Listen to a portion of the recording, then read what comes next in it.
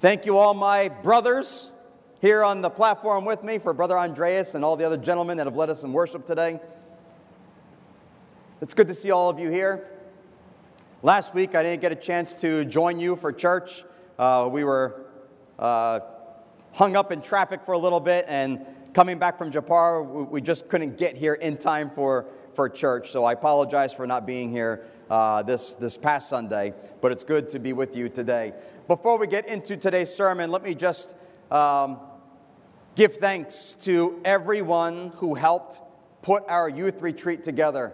If you don't know, we took the young people, our youth group, to Japara for a weekend retreat called United.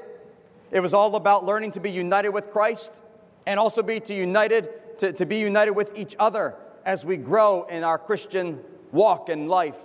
And it was an incredible weekend. I am so glad that we had that weekend retreat.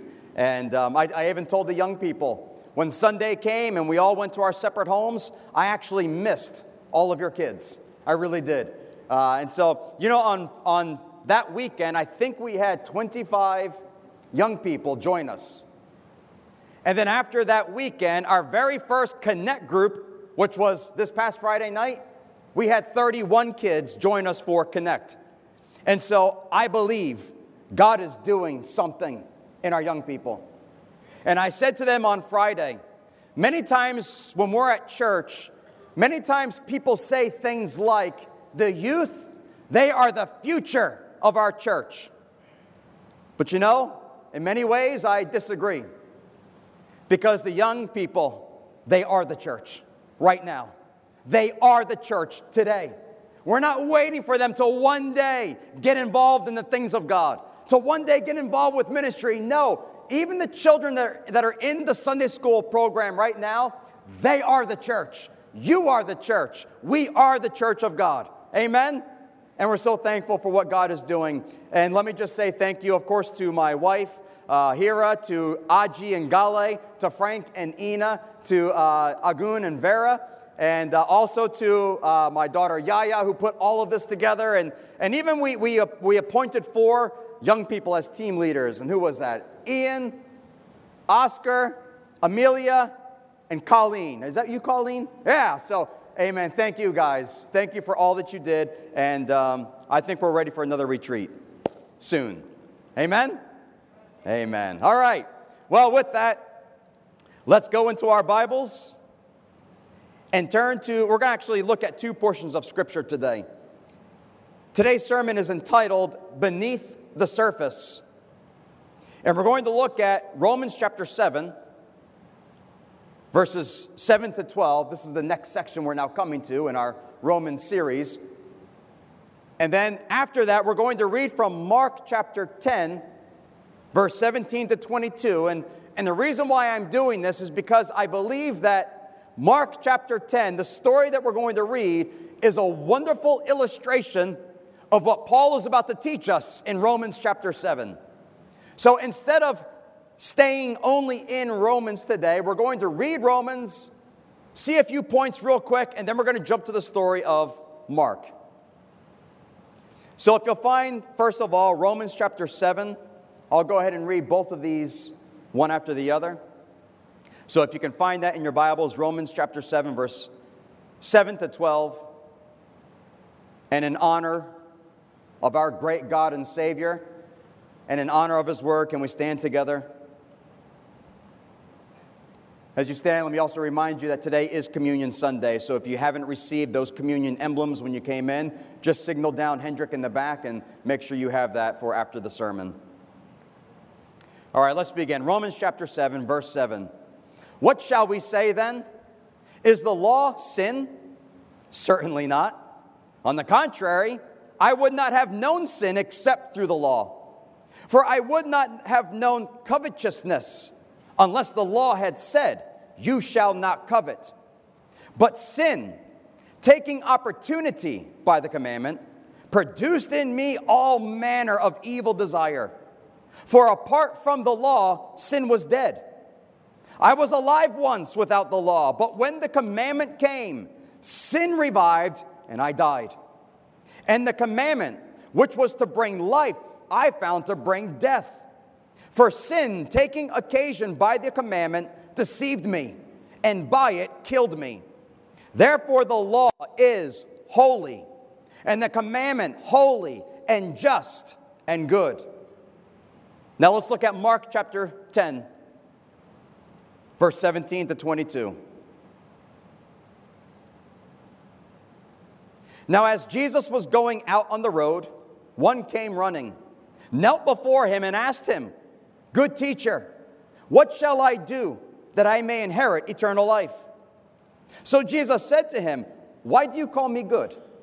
No one is good but one, that is God. You know the commandments. Do not commit adultery, do not murder, do not steal, do not bear false witness, do not defraud, honor your father and your mother." And he answered and said to him, "Teacher, all these things I have kept from my youth." And then Jesus, looking at him, loved him and said to him, "One thing you lack. Go your way, sell whatever you have and give to the poor, and you will have treasure in heaven.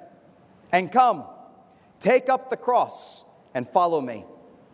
But he was sad at this word and went away sorrowful, for he had great possessions. Amen. You may be seated. Beneath the surface, let me just, first of all, point out some things that Paul has said concerning the law of God. The Ten Commandments, if you will, from Romans 7, the text that we read today. When you read those verses, you first come to point number one, that the law is not sinful. Last time we talked about the law, we talked about how we are divorced from the law, and now we belong to a new husband. And you might get the idea, well then if we need to divorce ourselves or actually die to the law and be married to Christ, well then that must mean the law is a bad thing and we want nothing to do with it. Paul says, no. On the contrary, he says in our last verse from Romans 7 that the law itself is holy, it is just, and it is good. It is holy because it reveals to us the nature of God. God is holy, and that's declared to us through the Ten Commandments. The Ten Commandments are also just. They are fair. And you know, the law of God doesn't care what color you are, what culture you are from, if you're a man or a woman, whatever language you speak, the law is the law. And it points to us a life of holiness. The law is holy, it is just, and Paul says it is good. Why is the law good? Well, I'll get to that in point number 2 here, but in point number 1 still, the law is good because the law points us to a Savior, Jesus Christ. It's the law that teaches me I need to be saved and forgiven of my many sins. But in point number 2, the law is good also because it reveals what is beneath the surface in all of us. The law is just not about your outward actions. It's about what's in your heart. And Paul says that the law revealed to him that inside of him, deep in his heart, was the sin called covetousness. To covet is to desire with lust. It's to be obsessed with something. It's to be so attracted or so attached to something, you've just got to have it. And that's covetousness, and that sin doesn't begin with what you do. It begins with what's inside of you. These evil desires and the law of God, it cuts right through your flesh, right through your soul, and right to your heart. And it reveals to you even the evil thoughts and the desires that you have inside. For Paul, it showed him his covetousness. Paul himself said, this is what I was guilty of, to have lust, to be obsessed with something. And when the law comes to us, what does sin do? Well, those evil desires that are in us, there's something about the law that causes those evil desires to want to grow and to be fruitful. That sin becomes exceedingly sinful when we know the law. And you know, this has happened in all of our lives. When I was a young boy, I used to go fishing with my cousin in North Carolina. And on Saturdays, we would walk down the road, down to the dead-end street. We would walk through the homes that were there and into the woods. And if you continue about a half a mile in the woods, we came to the river, and there we would fish. And I noticed as we were walking back and forth, one day I noticed that on a tree was a sign posted, "No trespassing." That it was private property, and they did not allow anybody to trespass into that property. That was the law. Do not trespass. But I, being 10 years old, saw that sign, and I wondered, why can't I trespass? And who's going to tell me I can't walk beyond that one tree? And what happens if I do? What are they going to do about it? And after I thought about it, I said to my cousin, let's just go. And we went into that no trespass territory. There was something about that law that made me want to disobey it. And how many of you, not that there are strict speed limits in Indonesia, but if you're driving somewhere like me, like in America, and I see that the speed limit is 70 miles an hour, the moment I see that sign, in my heart I'm thinking, okay, so that should mean I can go 77 miles an hour. And that's exactly what I do. One time I was going 77 and I increased it to 80. And suddenly I passed by a cop who was pulled over on the side of the road checking speed limits. I went past him at 80 miles an hour and he never came out. Never came after me. So I thought, well, I guess I can increase it to 82 miles an hour. And I did that. There's something about a law when we see it. There's something in us that tries to figure out, how can I go and break that law? It happens all through life, including with the Ten Commandments.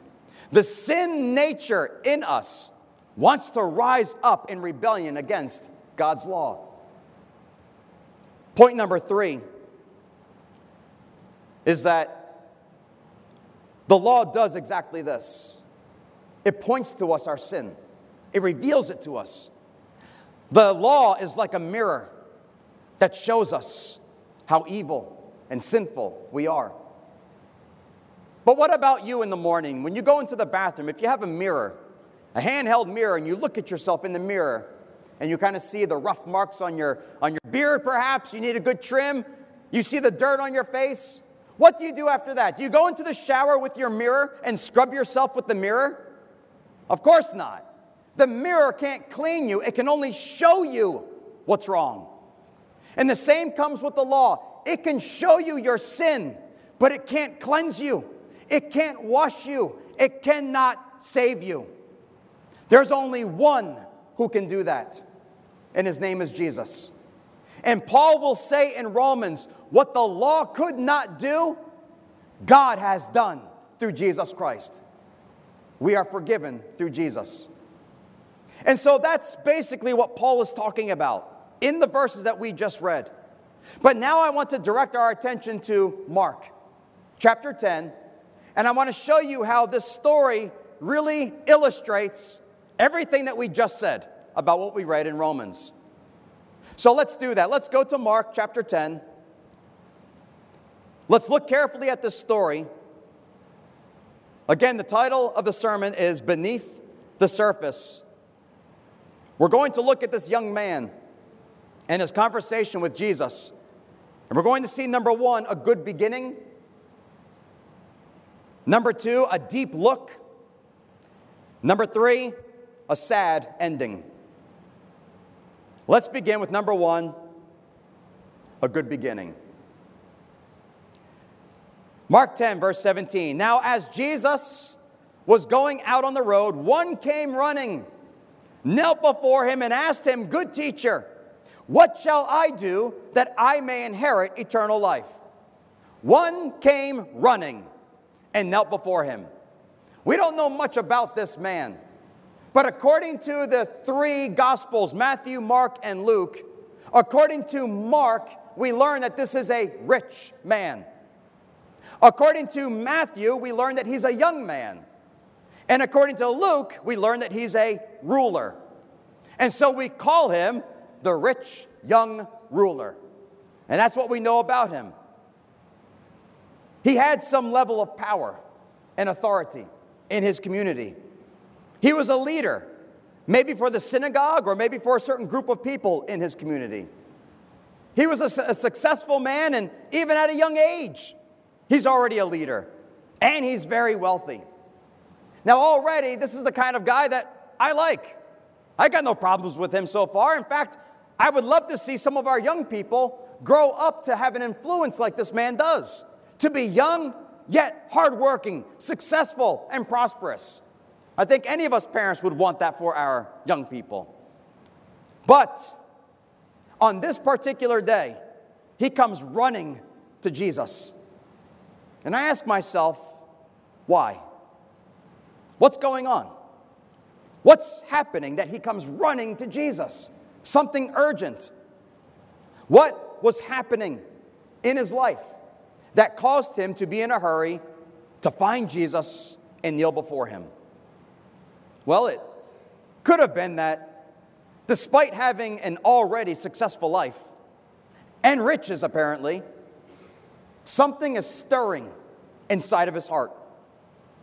Something is stirring inside of him to obtain something that he knows he cannot gain with his money and with his influence. We find out that his desire is to know something about eternal life. Did he figure out that eternal life is something that you cannot buy? Or it could be that this young man already thought that he was good with God, that everything's fine. He's proven himself worthy. And now he's just looking for someone to confirm what he thinks. And he goes to Jesus, perhaps hoping that Jesus will agree and say, "Yes, young man, well done. You have merited eternal life." Well, whatever the case is, I call this a good beginning. Why? Well, for the simple fact that he ran to Jesus. And anyone, no matter what you're going through, anyone who runs to Jesus in time of need, oh, that's a good beginning, isn't it? That's a real good beginning. Now, yes, you need to be ready that when you go to Jesus, he's going to tell you the truth. He's going to tell you what you need to hear, not what you're hoping or you want to hear. And you always have to be ready to listen to what he says, and you have to be ready to see what he shows you. But isn't that what we do in time of need? We run to Jesus. And my greatest encouragement to all of you, some of you, I have no idea. Most of you, I have no idea what's going on in your life. But I can tell you this, if you're in trouble today, you must go to Jesus. Amen.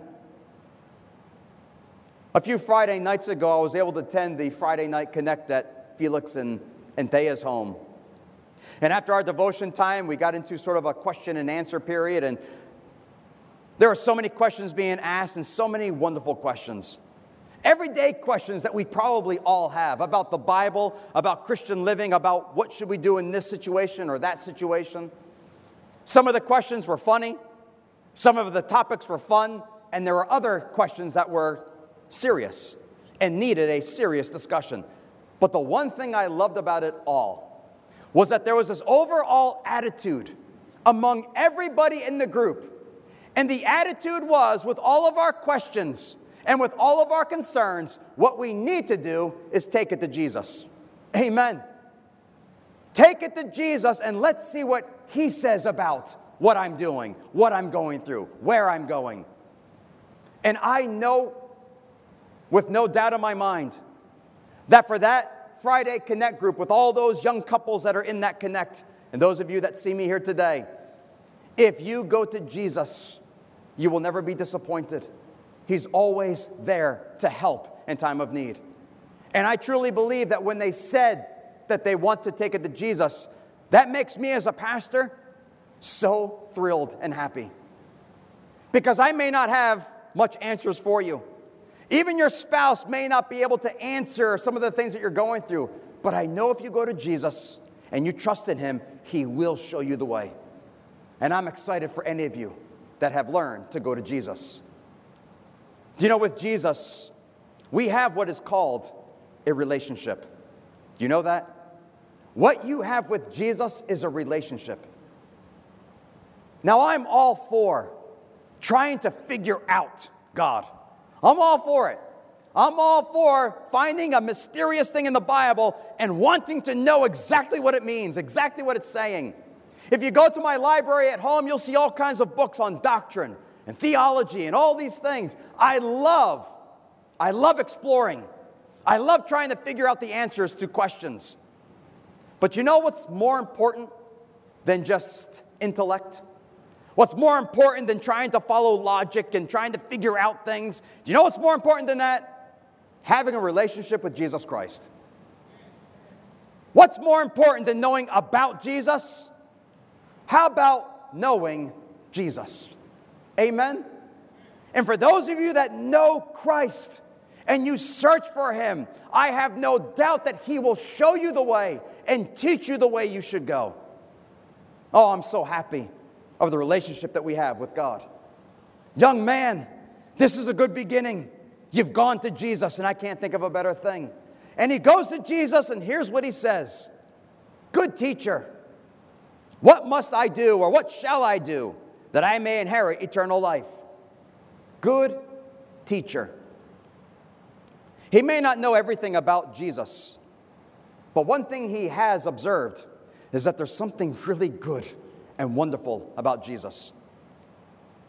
He would say, like all the people did who watched Jesus, that he does all things well.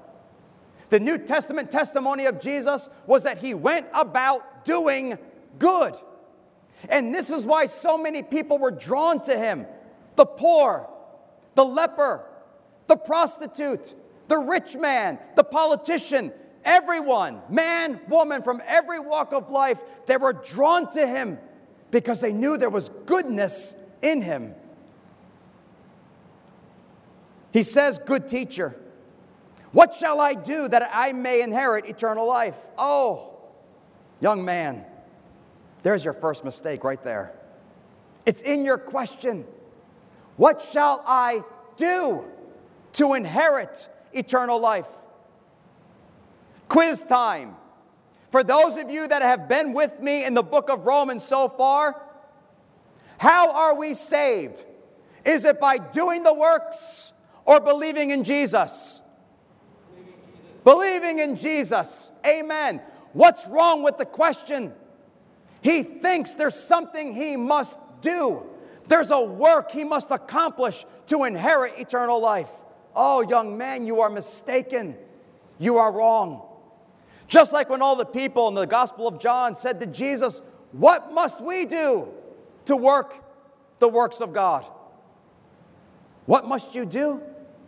Jesus said, believe in the one whom God sent. Our salvation is not about us doing. It's about us believing. Do you know that Jesus did all the doing that needed to be done? Amen? And so what's left? To believe and trust in what he has done for us. Having eternal life is never based on doing. It's always based on believing and trusting in Jesus.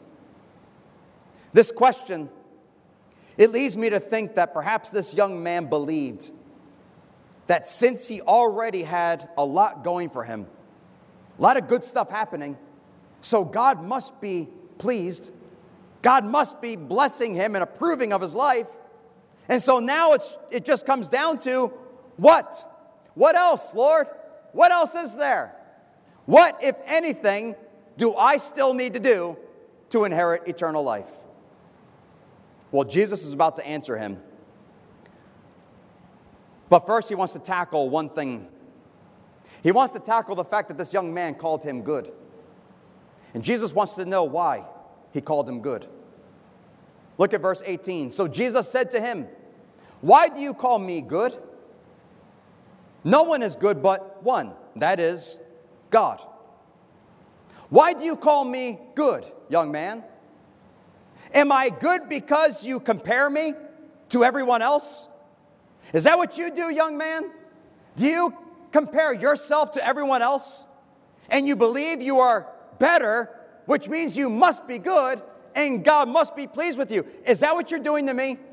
Are you calling me good simply because you compare me with others? Or, young man, or am I indeed good as God is good?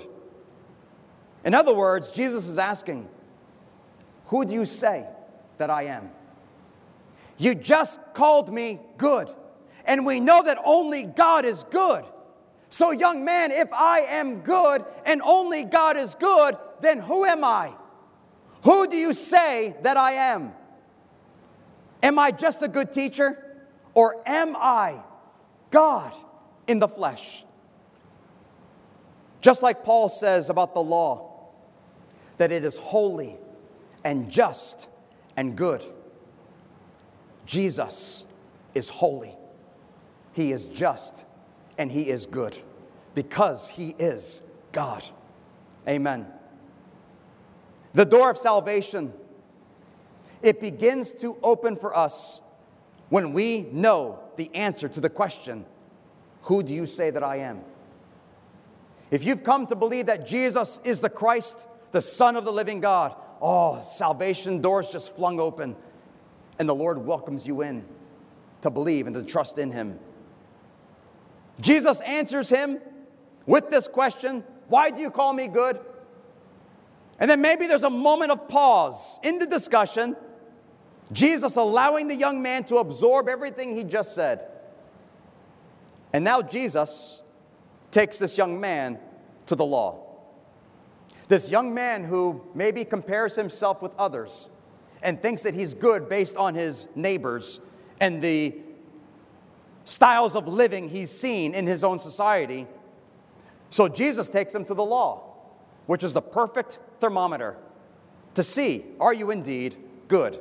So Jesus takes him to the law, and he says this in verse 19, you know the commandments. Do not commit adultery.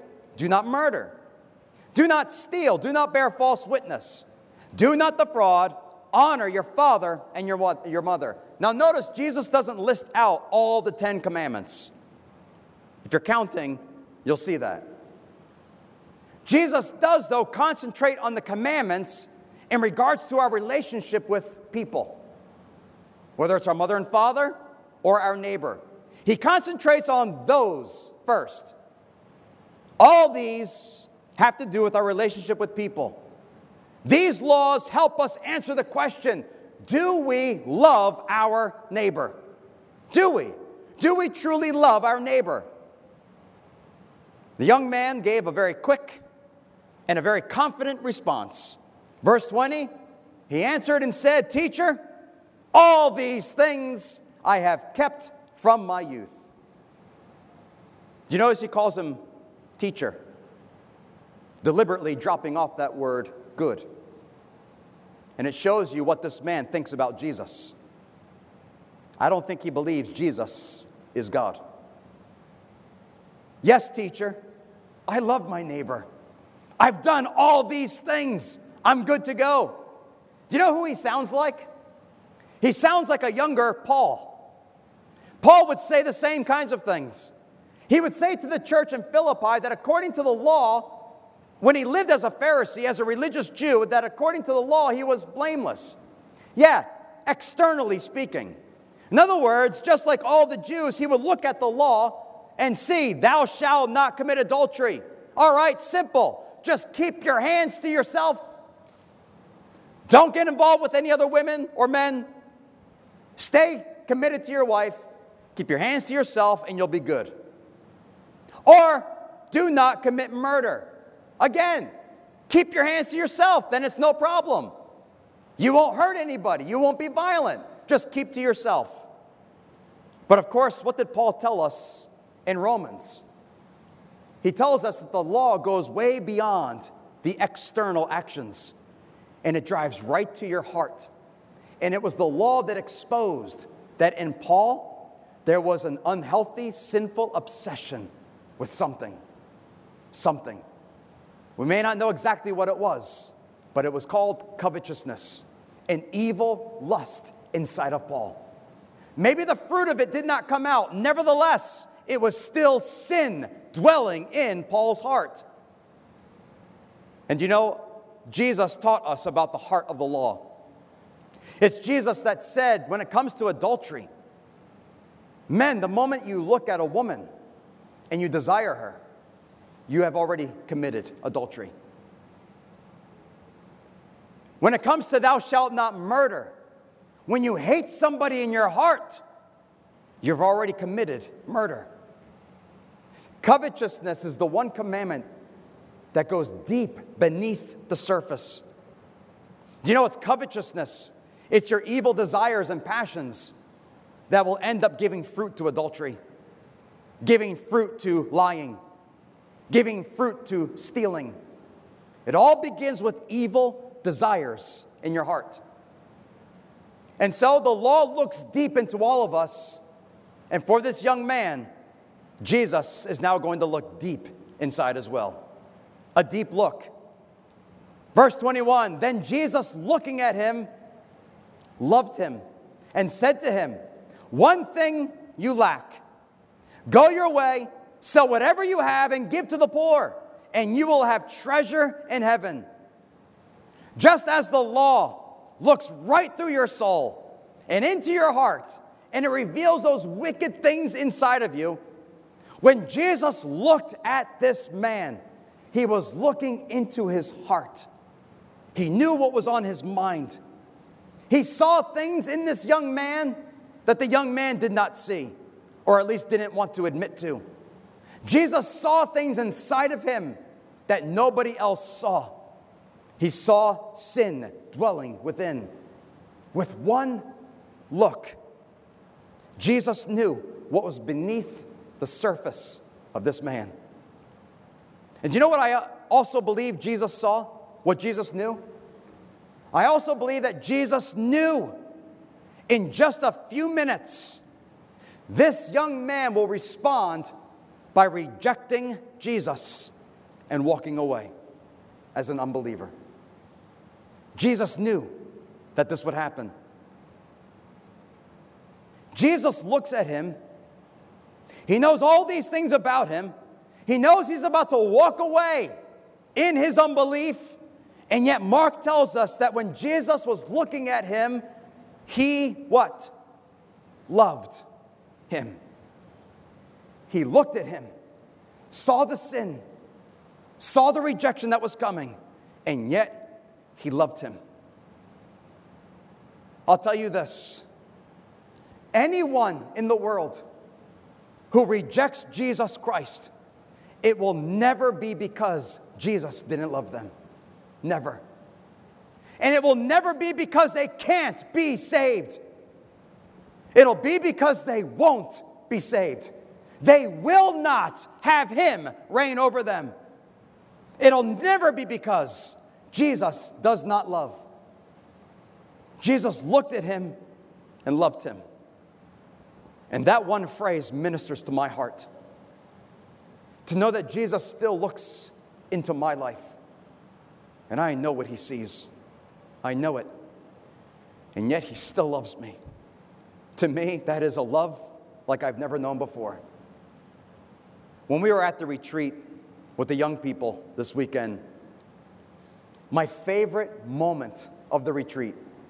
Now, if you ask the kids, they may tell you all kinds of things that they enjoyed about it, but my favorite moment of it all was on Saturday night after Ian and Oscar gave a great devotion, really left us something to think about. And then I decided, let's all just bow our heads and pray. And everybody just pray to the person that's on your right and on your left. And as you pray, I'm just going to go around and bless each of you. You don't have to listen to me. You don't have to try to pay attention to what I'm saying. Just pray. Just spend time with the Lord and let me just come and bless you. And I intended on literally just blessing each young person. I don't know, maybe it'll take 3 minutes for me to get around to every person. How long did that prayer meeting take? It was several minutes. 30 minutes or more? And what I intended to do quickly, there was so much to pray about. But here was my favorite moment. As I'm making my way around each young person, after a few minutes, I notice I can hear sobbing. I hear crying.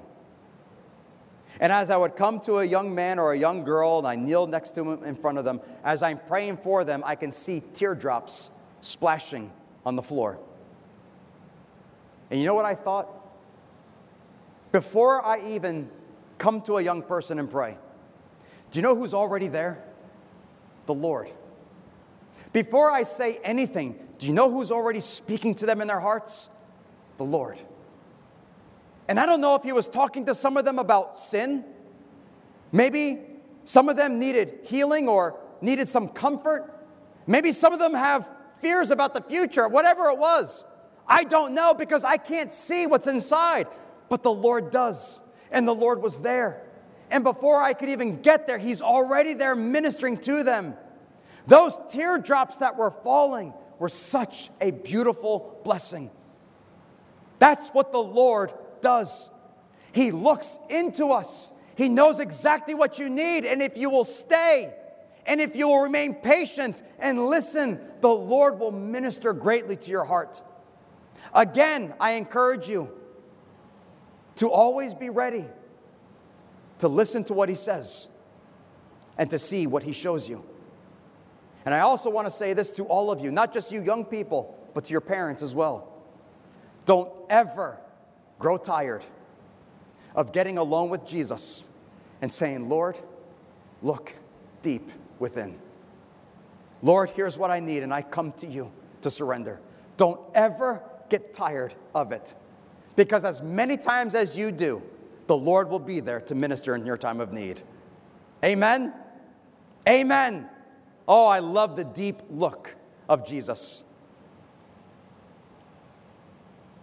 To the man who claims that he loves his neighbor perfectly, just like the law commands, Jesus says, one thing you lack.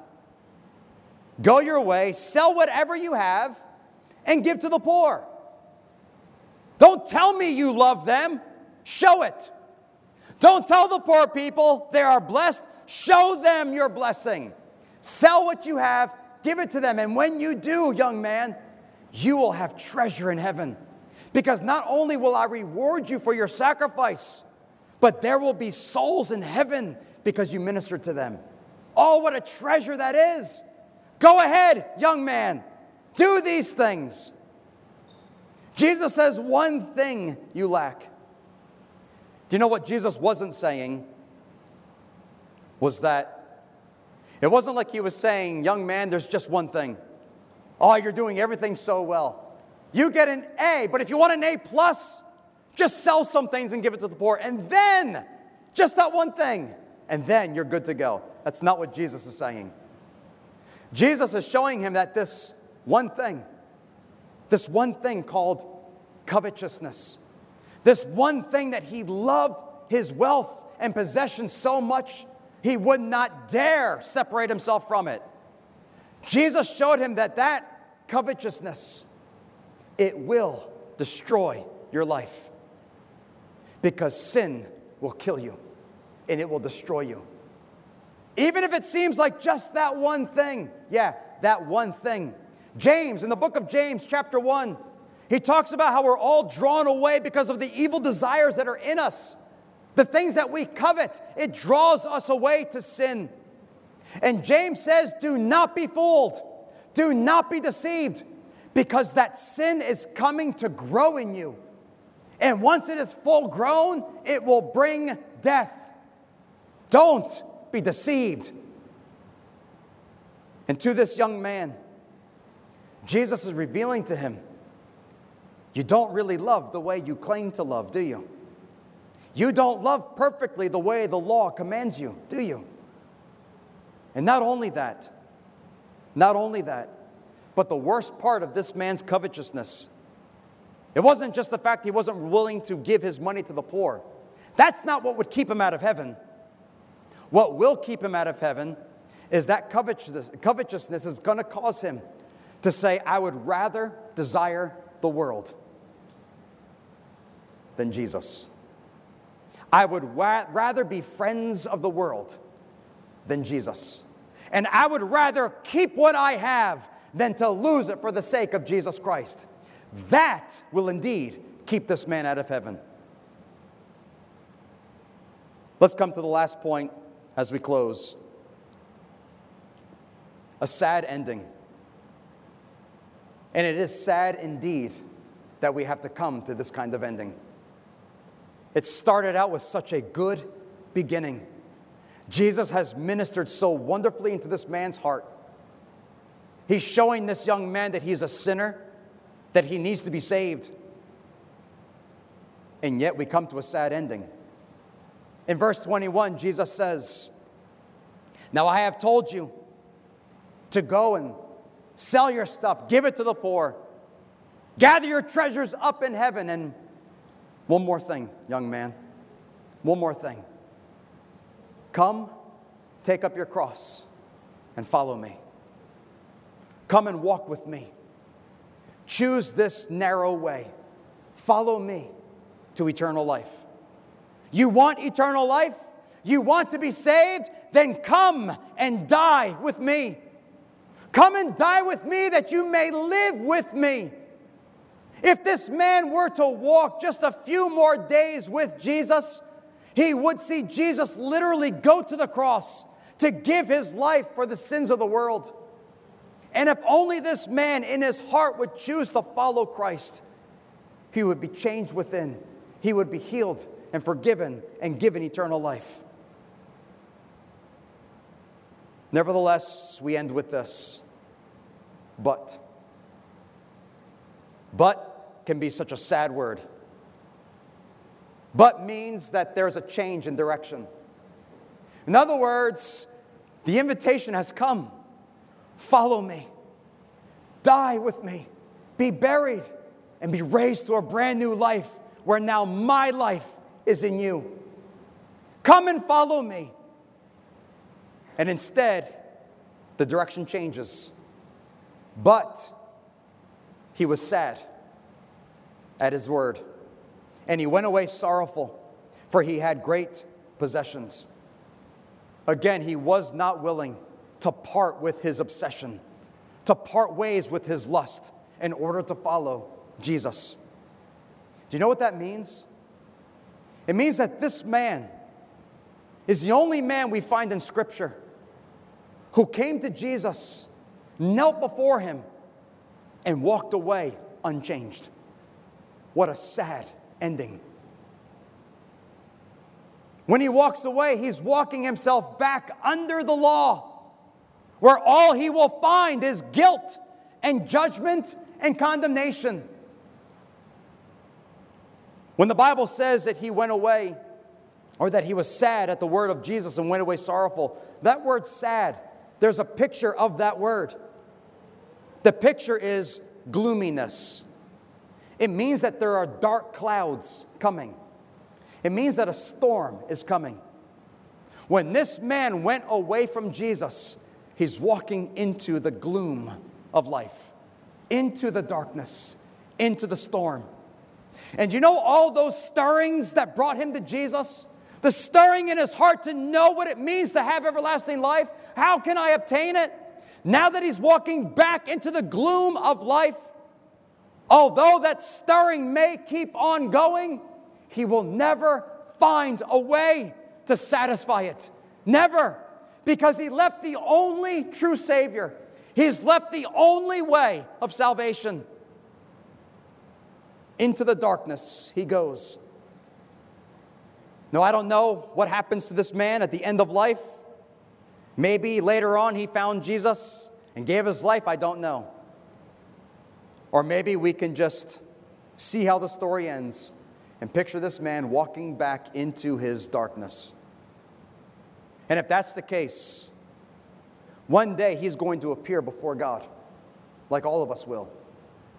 And he'll be there for judgment. And what will he say in that day? What will be his reason to enter into eternal life? Do you think he's going to say, God, I had great possessions? That will mean nothing in that day. Do you know what that man's going to remember at the judgment seat? He's going to remember that day I met with Jesus and I walked away from him. That will be what's on his mind.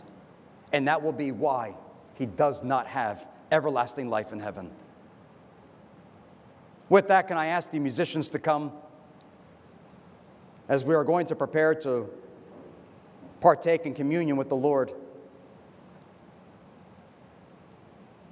Before we do, let me encourage you, right now is one of those wonderful times as we are about to remember all that Jesus has done for us and the love and the goodness He has displayed for us at the cross. And when we remember those things, it is a perfect time to say, Lord, take a deep look. Take a deep look. Is there something in my life that I am not serious about? Is there an evil desire within me that I think I can handle? But Lord, you know, it's going to bring destruction. Or maybe you're here today and you want the Lord to take a deep look and say, Lord, I need help. I need help. And I don't know what to do. The Lord is here. Amen? The Lord is here. Let's all bow our heads as we prepare for communion.